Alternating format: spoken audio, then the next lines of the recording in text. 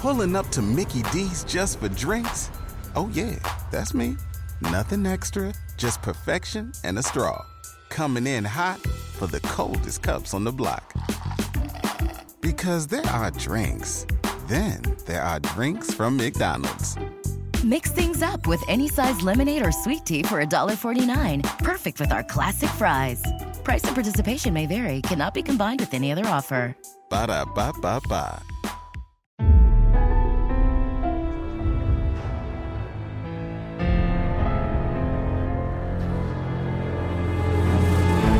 From NBI Studios, this is Truth and Justice, a crowdsourced investigation in real time.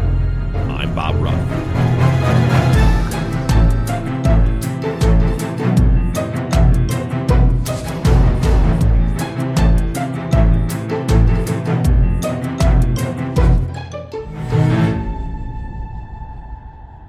Hello, everybody, and welcome back to Truth and Justice. This is your Friday follow-up episode for Season 9, Episode 17.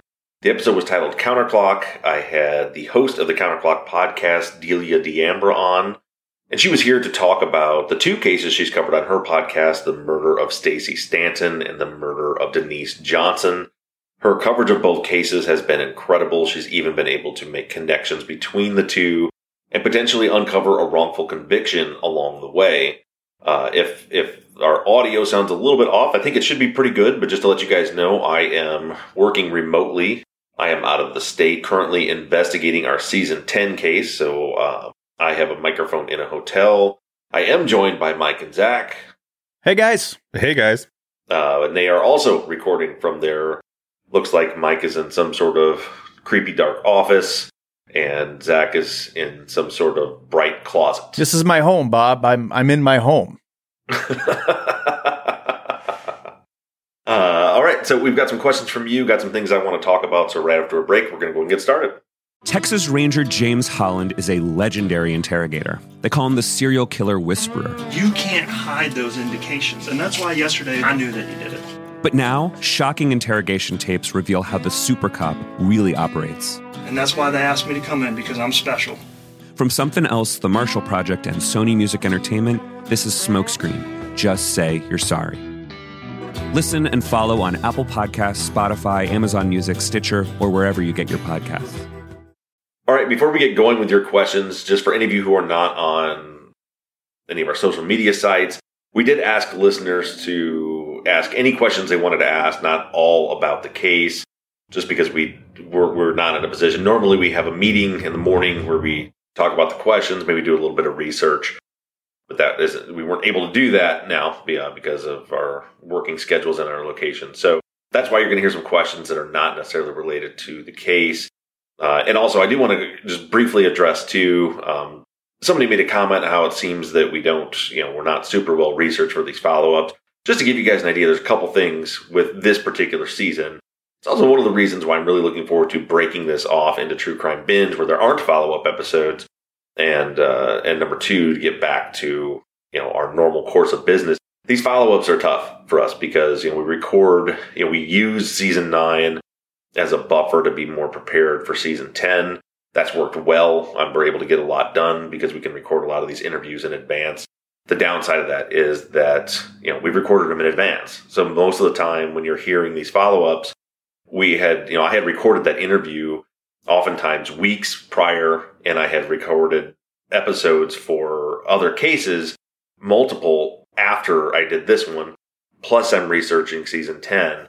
And so that's why it's always not on the front of our minds when we're doing these follow-up episodes, or they're a little tricky. And the other issue is these are cases that, were covered by other podcasters, and we don't have the case file. So a lot of times people are asking questions that would require a deep dive into a case file to get the answers to, and we don't have those case files. So we can only find what we can get from the podcasters.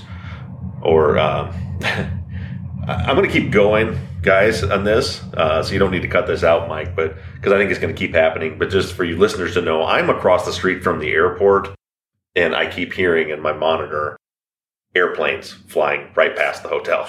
Brilliant. Brilliant. Yeah, right. Didn't think that one through.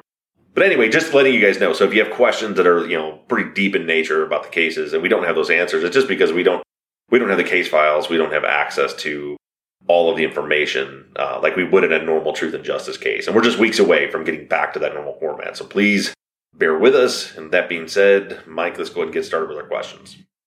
All right, our first question comes from Kristen. Where does Clifton's case stand in the court system? It sounds like law enforcement are still working this case, which was surprising to me since they have who did it in the second case. Okay, so I saw this question and I actually emailed Delia to help us answer that. And this is exactly what she wrote back to me. As it stands now, Clifton is fighting to be exonerated. The avenue his current attorney is pursuing is to get the old second-degree murder conviction vacated or get him a hearing to ask for a new trial. If the judge grants a new hearing, then the DA in Dare County would have to decide whether or not to build the case against Clifton all over from scratch and retry him, or decline to press charges, thus vacating his conviction. So it sounds like as of right now, everything's at kind of a standstill, but he's got attorneys working on that course of action. That is really interesting that she was able to kind of connect these two cases too.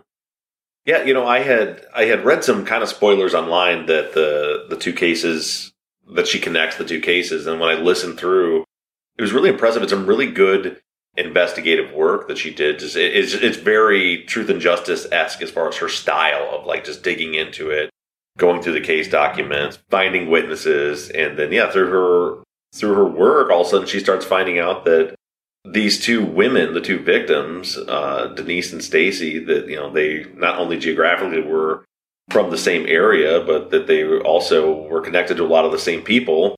And then come to find out, this Mike guy had actually at one point confessed to both murders. Joe says, Delia keeps using the phrase legally questionable interrogation. What does she mean by that? Clifton clearly had an attorney. Plus, not all jurisdictions require interviews to be recorded, and even less did in 1990. So this is how Delia responded to that question to me. She said, regarding the legally questionable interrogations, 4 out of the 6 times that the FBI interviewed Clifton one-on-one back in 1990, he did not have an attorney present despite asking for one.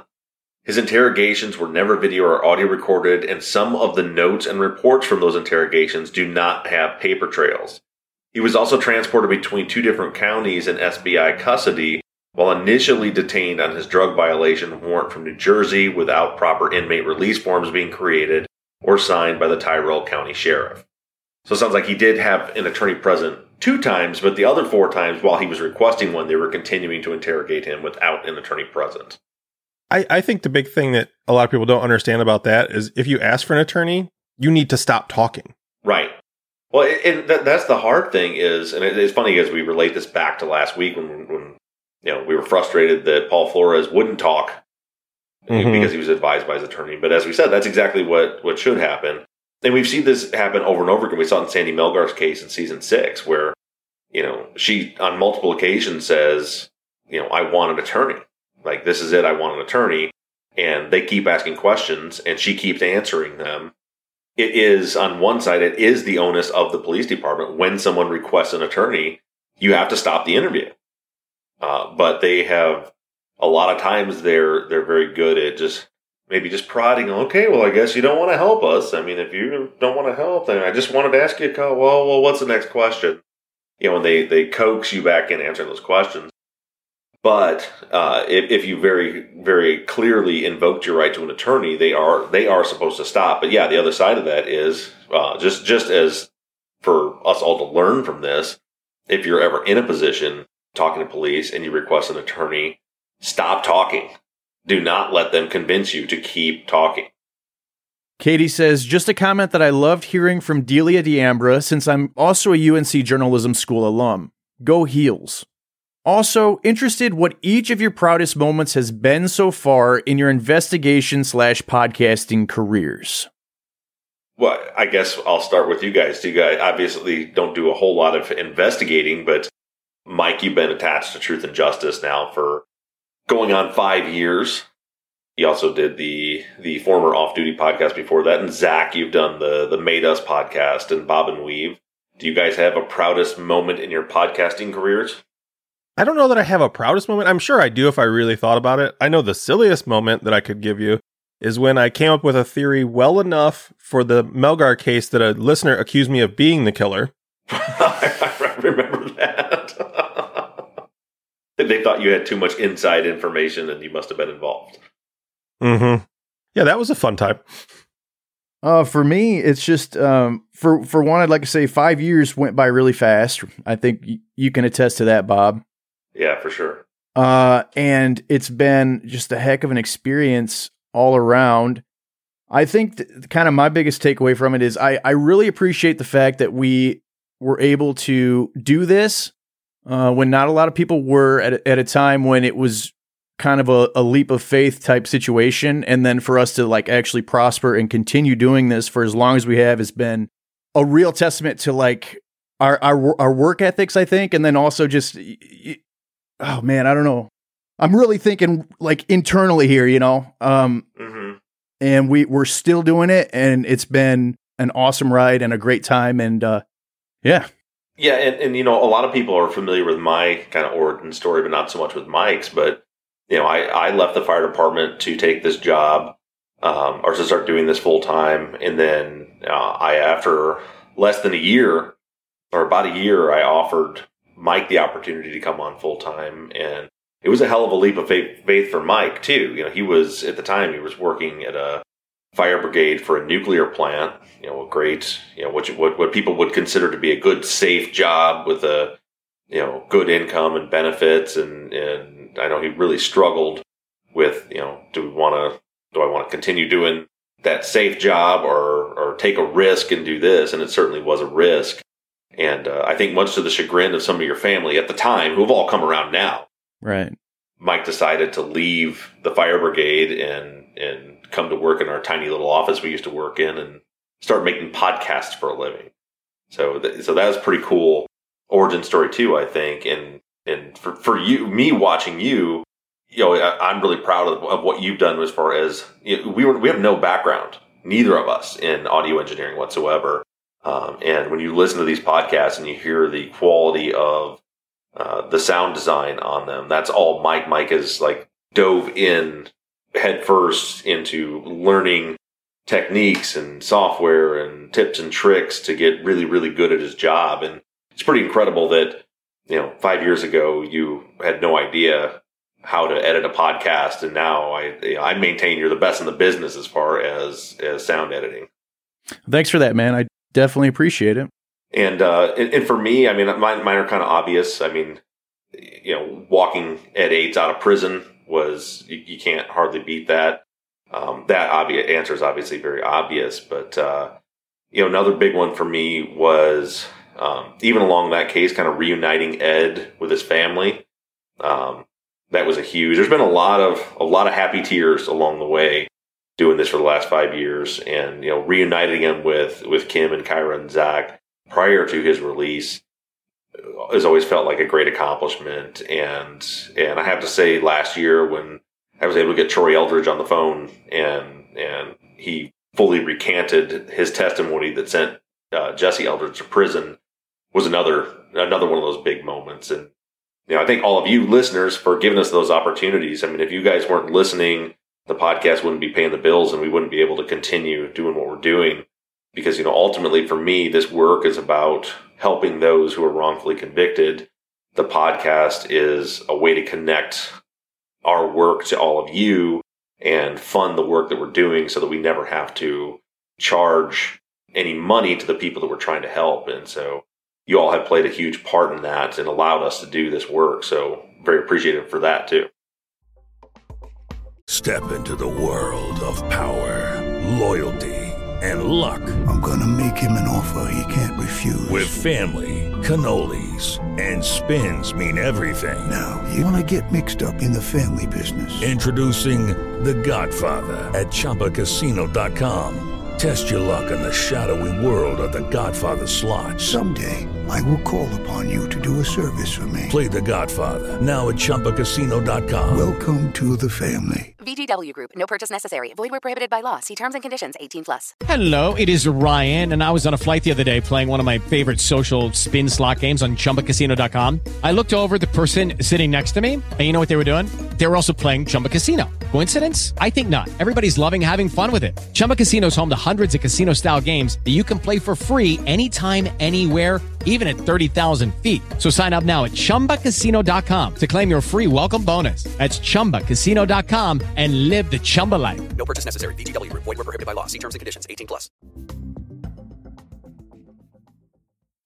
Craig says, what has been the most mind-blowing discovery or incident that's happened when out on a field trip for the podcast? Field trip, he called it. Field trip. I think you could have put emphasis on that word a little differently and it wouldn't have sounded like something from grade school. I don't know because I'm not allowed to go on the field trips. You can come? I never get invited. No one ever invites me. You know, that's hard to say. One that always comes back into my mind was during season 2 when I confronted Leonard Mosley in the murder of Eleanor Griffin in that case. And it was something that you all weren't able to see. You heard the interview, but watching his physical reactions to my questioning of him, it really spoke volumes to me. It convinced me beyond what all the physical evidence was indicating already. But that interview and looking at him in the eyes and having that face-to-face conversation with him really convinced me that he was involved in Eleanor Griffin's murder and at the very least knows who did it. Julia says, what's the toughest thing that you've had to deal with since you started doing Truth and Justice and left the fire department? Oh, without question, it's been 2020 has been the most difficult thing to deal with. You know, some of the stuff I said up front about these follow-up episodes, but so it was springtime last year when coronavirus started, rearing its ugly head. And I think that I can speak for myself, maybe not for Mike so much and Zach, but for me, I was almost in kind of denial for a little while that, this isn't that big of a deal. It's not going to really affect us and everything's going to be fine. And then, we were actually just off the air before we started this episode talking about that moment where Mike was in the office when numbers were spiking and all of a sudden it was like, holy shit, this is a big deal. They're shutting down schools. They're shutting down businesses. And we had to make the decision to go remote. And I remember that day. It was eerie. It kind of gives me chills thinking about it when we were packing up equipment and sending it home with Mike because we didn't know how long this was going to last, that he was going to have to work remote. It just wasn't safe at that time to have him coming back and forth to the office. And so then, through that time, we learned pretty well how to work remotely. We never missed an episode, which I'm pretty proud of, between all three of us, between me, Mike, and Zach, that we managed, through Zoom and Dropbox and, a lot of trial and error. We figured out how to keep the episodes going. And as soon as we kind of got our groove going with that, then, of course, sadly, Deb Perringer died in prison while we were right on the brink of trying to help her and figure out for sure whether or not she was wrongfully convicted. That was, of course, tragic. And then at the same time, just from a production standpoint for us, that put us in just an absolute bind. We spent months preparing a case to cover on a season of Truth and Justice. And all of a sudden it was like, boom, she's gone. And, kind of polling taking the pulse of the listeners. No one was, there was not, I wouldn't say no one, but there was only a small fraction of the listeners that were interested in us continuing to work on a case for a woman that couldn't be helped because she was already gone. And so then again, the scramble began. We came up with this season, to do this case of season, just to bridge the gap. It's been difficult. It's been fun. I think at the end of the day, it's been a good thing. On one hand, I really, really enjoy getting to know these other people in this industry, other true crime podcasters. I've enjoyed the opportunity to be able to help them through a tough time.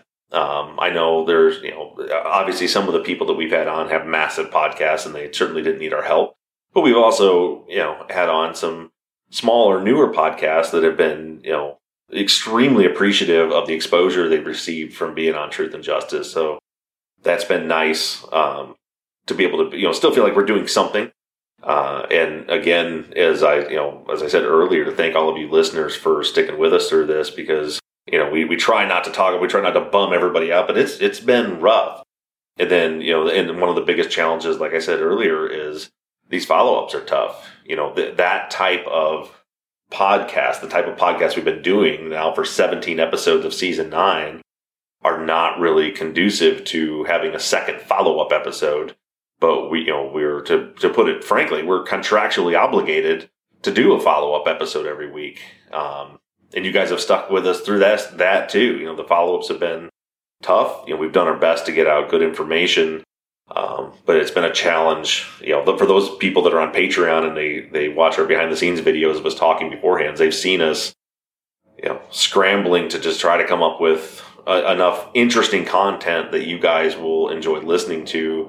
Because, if you guys tuned out and stopped listening to the follow-ups, that there's so many ways this could have all fallen apart and not allowed us to continue doing what we love, which is helping people and doing these deep dives into cases. That very easily could have gone away in the last 6 months had it not been for you listeners sticking with us through all that. And so we're eternally grateful for that, because now we're just weeks away from getting back into doing it. As I mentioned, I'm out in the field right now. I'm doing interviews for New Case. I feel like I'm back in the saddle again, doing what I love doing. And so while those things have all been struggles and very difficult through this year, at the same time, it definitely gives you a lot to be thankful for. It's nice to know that we have, an army behind us that's willing to stick with us, even though we've spent 6 months completely changing the format of the podcast that you all listen to, and you guys still stuck with us. And, the numbers show that the overwhelming majority of you are still here and you're still hanging on. So thank you all for that. We really appreciate it. All right, and going back to your discussion with other podcasters in the true crime space, Lauren wants to know, will you be teaming up with any of them in a case in the future? I don't know. It's definitely come up. Right now we have so much on our plate with, we're trying to button up season 9, start season 10, and launch True Crime Binge all at the same time. But certainly there have been some of the podcasters that we've had on the show during season 9 have reached out and want to collaborate on some things. So I think once things settle down and they get back to normal and travel's not as weird as it is, and we get into a normal workflow again, that's something that could certainly happen. That's just been another benefit of this season is, a lot of these true crime podcast hosts, I know, a little bit. I've gotten to know them so much better. I've met some new faces, and it's just fun to be in a worldwide industry and be, every other day on the phone with somebody else that does what we do, and just making all those connections and all these new friendships. So I definitely wouldn't say it's out of the realm of possibilities that at some point there will be some collaboration with some of the guests that we've had on. And on that note, I did want to mention one of the True Crime Podcast hosts that we haven't had on the show. We had Jim Clementi on the show from Real Crime Profile. But, Jim has 2 co-hosts on that show, Lisa Zambetti, who's a casting director, and Laura Richards, who is also a profiler from formerly New Scotland Yard. Both of them have created their own podcasts.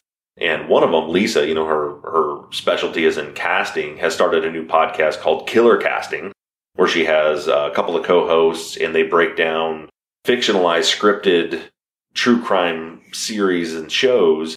And they talk about the casting and the plots and the writings and stuff like that. So it's a little out of the true crime space. And they even, in order for Lisa and I to collaborate, last week their episode 12 was on the Netflix series Cobra Kai, because I am a massive Cobra Kai fan. So if you're looking for something to listen to, check out Killer Casting episode 12 Cobra Kai. I'm on that. We had a blast. And just check out Killer Casting. I think Lisa's doing a good job on that. And also, Laura Richards just launched this week her new podcast called Crime Analyst. And I just started listening to that. I'm going to have Laura on True Crime Binge here probably in the first month once we get launched. But definitely check out Crime Analyst by Laura Richards, and Killer Casting by Lisa Zambetti. Tara wants to know, when can Zach Weaver's grandpa come back on? I don't like having Doug on the show.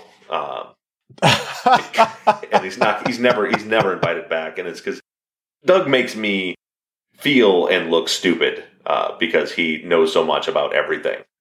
Yeah, he's a very, very intelligent man, and I'd love to have him back on for something. Even if it's not on here, maybe I'm back on Bob and Weave for a conversation. But he's a really fun guy to talk to. Yeah, of course, I'm just joking. Doug was great. Not only is he super intelligent and he knows so much about so many things, but I didn't know until he was in the studio that day that he also has a background in broadcasting, which is why he has that perfect radio voice and perfect cadence, is very comfortable behind the microphone. So we'll figure out some way to get it back on. You know, he comes from a different generation where they just did everything. Right. You know, I don't know if I've talked about this on this show, but I found out when I first started podcasting that my dad was a radio host in college. Oh, that's amazing. Yeah. I remember when Truth and Justice first took off and sitting down for like Thanksgiving dinner, and he's like, you know, you come by that honest. You know, I have an FCC license to be on the radio. And I thought he was joking. And of course he goes back, and he had dug it out before I got there. He goes back and he's got this old, Time Warp piece of paper, and it is a FCC license to be on the radio that he had to get back in the early 70s when he was in college. And so he bragged about that to me. He was like, you don't even have one of these. Go Popsy. That's so funny to think about that, to prove to you his experience in a different time, he'll pull out this old crinkly FCC card. All of us will have video and audio documentation for years for our kids to look at and pick apart. Yeah. He had to dig through old files to find this old piece of paper, and our kids just go on YouTube and see us. Kathy says, what case that you didn't take most disappointed you? Oh, that's tough to talk about, the cases I didn't take. There have been some that were pretty tragic. I'm reminded of one a few years ago that someone had pitched me a case. It was out of Colorado, and it seemed very interesting, where a woman was beaten, stabbed to death, and actually decapitated. And her husband was convicted of the crime, and her husband's new fiance, who had met him through a prison pen pal website and got engaged to him, wanted my help fighting for his freedom. And based on what she showed me, it looked like, oh, maybe this guy's innocent.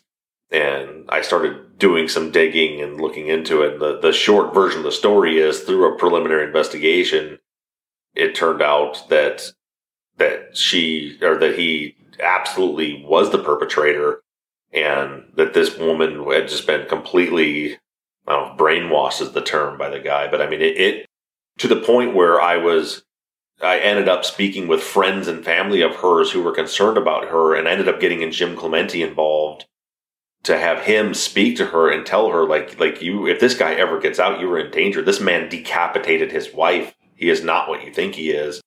That's a little example of some things that go on behind the scenes for cases that we don't take. I don't know. Disappointed is a tough word. I don't know if that's how I felt about it, but it was definitely tragic and scary. And even recently, the case we were going to take for season 10 was another case that had been brought to us to look at to see if this person was innocent.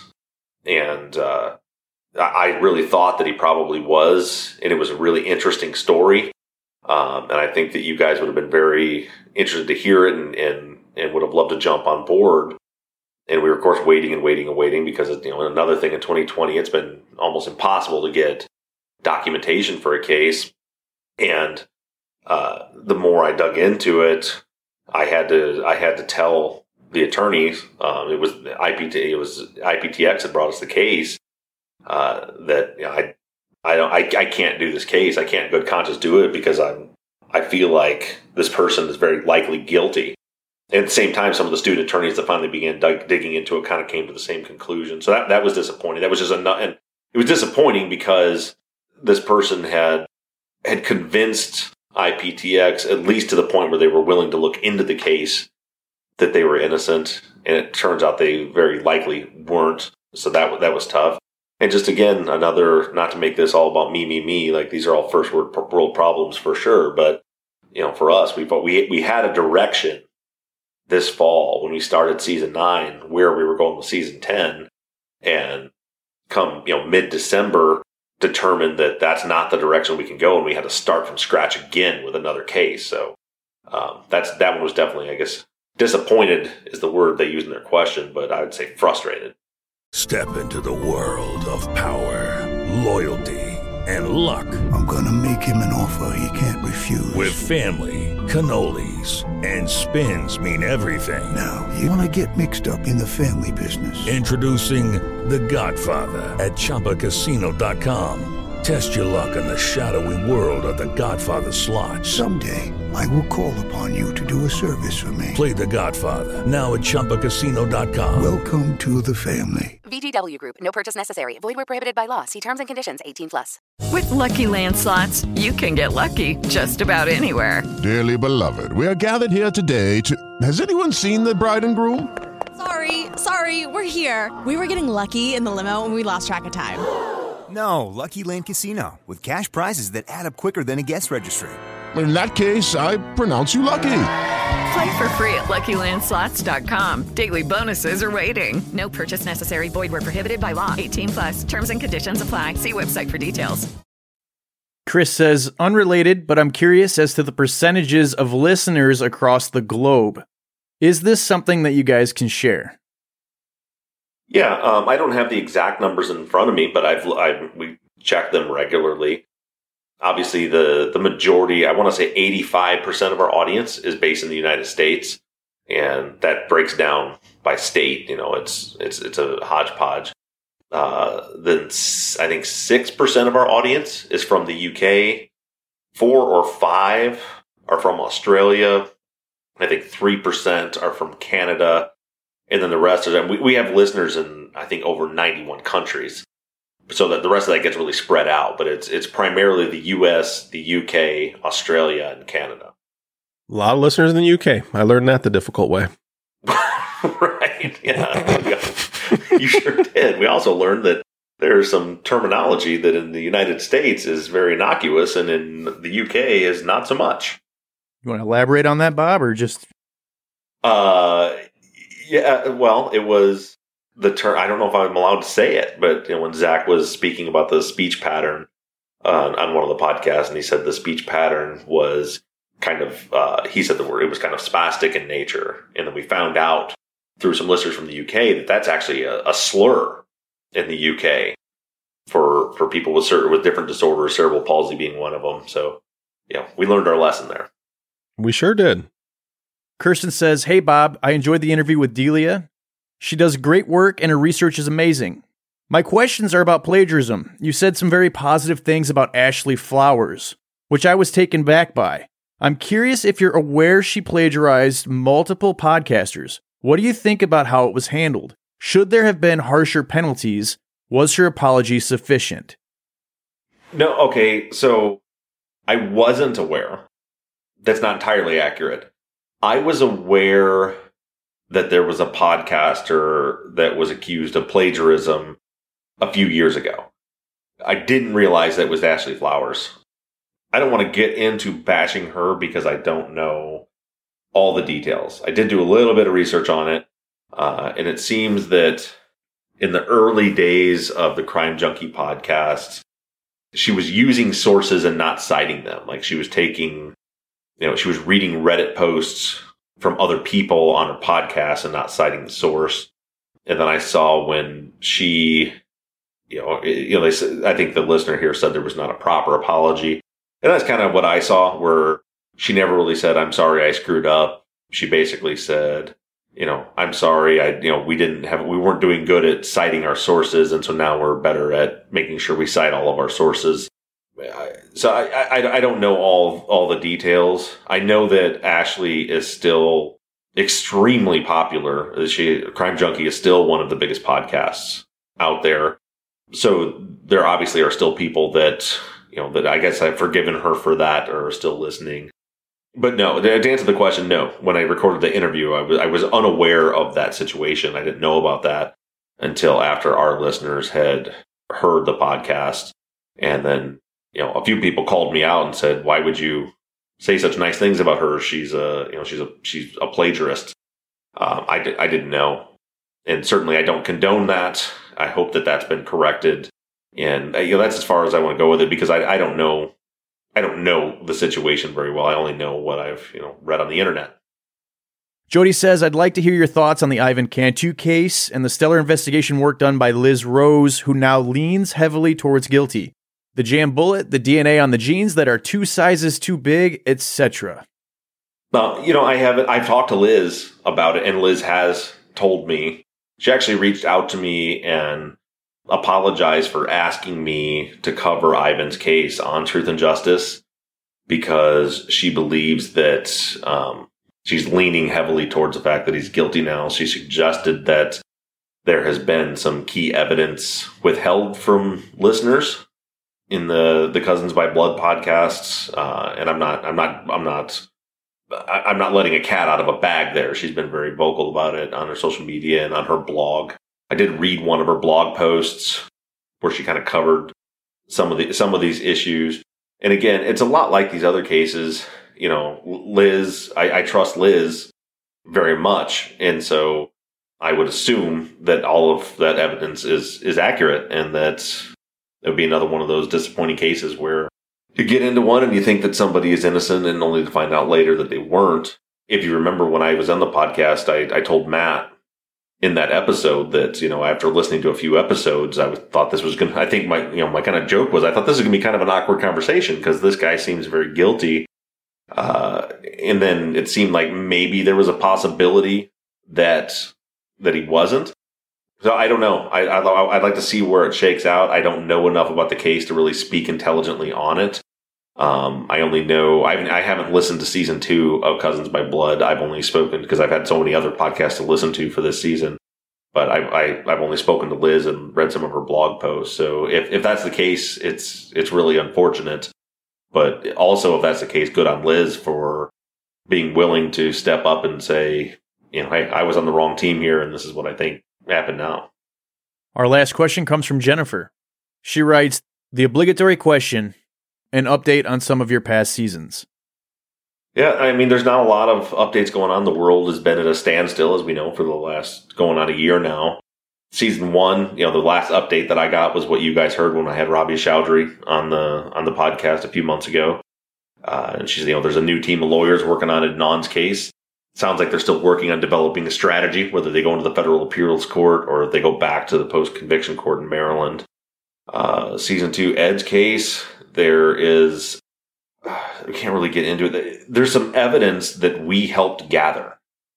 We, meaning myself and Mike, that we believe will fully and finally exonerate Ed, that's been hanging in the balance for going on 2 years now. I can't get into the details why, but there's a government agency that is holding that process up. So hopefully that will come to light, and soon Ed will be fully exonerated rather than just being paroled. Jesse's case, as you guys know, Troy Eldridge recanted here on the show. Prior to all of you hearing that interview, after I got the recantation from him, I sent that recording to the Innocence Project, who sent it to the Conviction Integrity Unit. They reviewed it. The CIU actually went and interviewed Troy. They then went and gave Troy a polygraph, which he passed with flying colors, and had him fill out an affidavit. But then again, COVID. So that's really, Allison's not able to share much with me about what's going on from there. I fully believe that will be enough to get him exonerated, but it's just a slow process. I have been in communication with Jesse. I wrote him the other day, or a couple weeks ago, and he wrote me back, and he still seems to be in good spirits. It's obviously it's been 25 years. He's frustrated. He's ready to get the hell out of prison and get back to his life, but he still is very grateful and thankful for as he put it, all of you giving him his life back, giving him hope again, and giving his life back. And so that one, we're just waiting. Season 4, George Powell, His case is a strange one.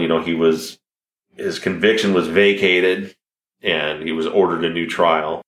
The prosecutor in that case still insists that they're going to try him again. How, I don't know, because the only evidence they used against him was the BS photogrammetry expert who claimed that it was 6'3" George on that video when there's clearly a 5'8" man on the video. But so we knew they're just dragging their feet on what they're going to do. They're saying they're going to try him again, but who knows when. But the problem was while George was out on bail, he got picked up for a DUI and then again on a meth charge, and they revoked his bail. And so he's been sitting in the county jail now for, gosh, I don't remember when it was. I feel like it's coming up on a year he's been in jail. And so he's just sitting in a county jail awaiting a new trial that I don't think is ever going to happen. And it seems to me that the prosecutor down there is dragging their feet because he's in jail. Season 5, the West Memphis 3 case, that one is extremely frustrating. After the docuseries, there's things going on there that, again, I'm not allowed to talk about, and I know it's frustrating for all of you to hear, but I can tell you this. We had what we thought was it was a massive break in the case right after the docuseries aired. There were things set in motion where we thought within months we were going to have some answers, if not weeks. And all I can tell you is that as we pushed and pushed, Scott Ellington once again buried his head in the sand and went from being cooperative to knowing that he was going to be out of office because he has a judgeship that he just started here this month. I feel like he knew the finish line was close enough that he just buried his head in the sand again, refused to answer any calls or emails or any correspondence, not just from me, but also from attorneys, and just rode that out until he is now out of that office and he's a judge. So we're hoping to get back in touch with the new DA and get the ball rolling again in that. But that's, again, I can't give you details, but I can tell you I was extremely, extremely excited about what was happening. Thought we were finally going to have resolution, and it was all the result of the docuseries and the pressure that you all put on Ellington's office. And then the rug's been pulled out from underneath us again. But we're not going to stop fighting there either. Season 6, Sandra Milgar's case. That one is, to be honest with you, I don't know what's happening there. Once Kathleen Zellner took over, so the Seacrest were still working on the direct appeal. I believe they're still working on another round of that for her second direct. In the meantime, Zellner, I believe, has been working with the prosecutor, Kim Ogg, and perhaps even the Conviction Integrity Unit in Houston, here in Harris County. But I don't know what's happening with that. I'm hoping, I know there's from Liz, there's been some confidence from her on several occasions where she seems to believe that things are moving in the right direction, but I just don't know what's happening there. Whatever Liz might know, she's not allowed to share with me. Everything is being kept pretty quiet in that one. Season 7, Jamie Snow. I don't think there's been any new filings in his case. I know the Exoneration Project is still working on it. For updates in that case, Tammy Alexander, who brought the case to us, and you heard from during Season 7, once we stopped our coverage of the case because we kind of ran out of places to go with episodes, she started a podcast to continue on. It's called The Snow Files. She posts about it occasionally in the Truth and Justice fan group. But certainly go check out The Snow Files. And that's where you'll get the most up-to-date information on Jamie Snow's case. And then, of course, Deb Perringer's case, with her passing, just stopped. There's nothing else going on there. And then we're about to launch into Season 10. And that's where everything's at. There's some positive things coming, I think, in several of our cases. And hopefully in some of the ones where we don't really know what's happening, there will be some positive outcomes there. And then with all that, Mike, you said that was the last question? That's it.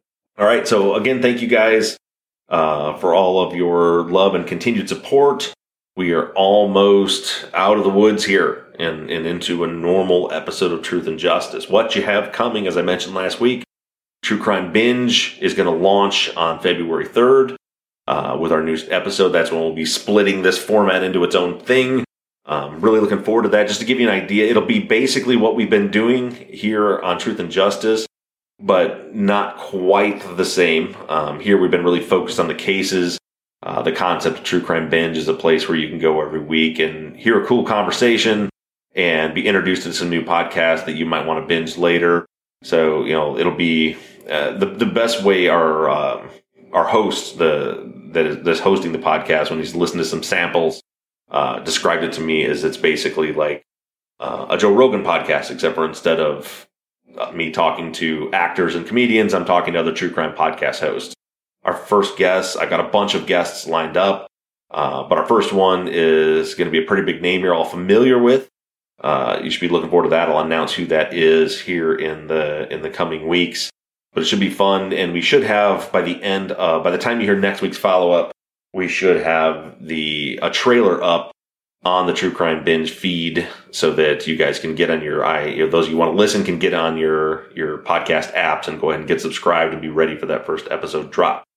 As far as this podcast for Truth and Justice, as we finish up season 9 leading into season 10, in 2 days this Sunday, we have Mike Hixenbaugh, who was the host of the Wondery original Do No Harm, which is a podcast I binged through in one day, in real time, from episode 1 all the way to the end.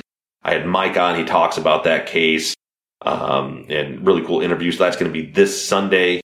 And then next week, we have Katie and Kimberly from the Date with Dateline podcast. They're going to be on the show talking about a case that interests them.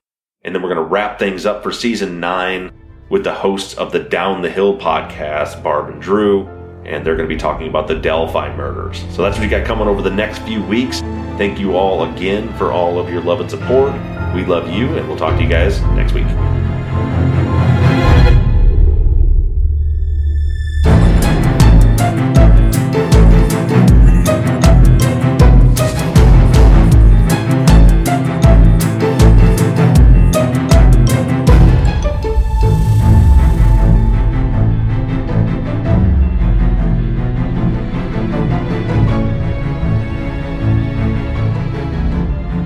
Truth and Justice is an NBI Studios production and is distributed by Wondery. Produced and edited by Mike Bussing, and all music for the show was created and composed by PutThemInASong.com. Our follow-up logo was created by Zach Weaver, and all of our font across all of our logos and banners were created by Tate Krupa of Red Swan Graphic Design. You can find more of Tate's work on Etsy. Thank you to Katie Ross of CreatedInTandem.com for designing, creating, managing, and maintaining our website, Truth and Justice Pod, where you can view all photos and documents discussed in every episode. Thank you to our transcription team, Pamela Westby, Kathy McElhaney, Charlena White, Kaywood Yamnick, Ginger Fiola, Edith Swanneck, Lindsay Pease, and Jen Reese in Candela. And as always, thank you to all of you for all of your engagement and support. If you like the show and you'd like to support us, you can do so in a number of ways. To financially support the show, you can go to patreon.com/truthandjustice. On the Patreon page, you can pledge as little as $3 a month, and we also have reward levels. For just $5 per month, you get access to ad-free versions of all of our episodes and behind-the-scenes videos of the creation of our Friday follow-up episodes that include 10 to 30 minutes of pre-show bonus chat. Other reward levels include t-shirts, hats, and even the opportunity to co-host one of our Friday follow-up episodes. Just go to patreon.com/truthandjustice. You can also help us out by going to iTunes and leaving us a 5-star rating and review. And lastly, you can always support us by supporting the companies that sponsor this program. If you have a new case you'd like us to consider for future seasons, you can submit your cases on our website, truthandjusticepod.com. Just click on the case submission button and fill out the form. And the most important thing that you can do is to engage in our investigations. You can keep in touch with us through our email at theories@truthandjusticepod.com. You can like our Facebook page or join in on the conversation on the Truth and Justice Podcast fans page. For all of you tweeters, you can connect with us on Twitter @TruthJusticePod. To follow our personal accounts on social media, I can be found @BobRuffTruth. Mike can be found @MurbGaming, MURRBGAMING. And Zach can be found @Z2TheQ. And don't forget that we always have our 24/7 voicemail line open for questions, comments, and tips on our cases. That phone number is 269-224-2833. However you do it, stay engaged, stay in touch. But as for now, we're signing off. I'm Bob Ruff. I'm Zach Weaver. And I'm Mike Bussing. And this has been Truth and Justice.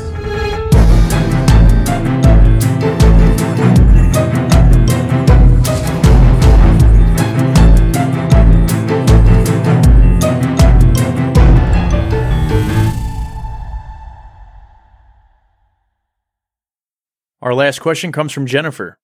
She writes, the obligatory question, an update on some of your past seasons. I think obligatory was the word you were looking for. What did I say? Obligatory.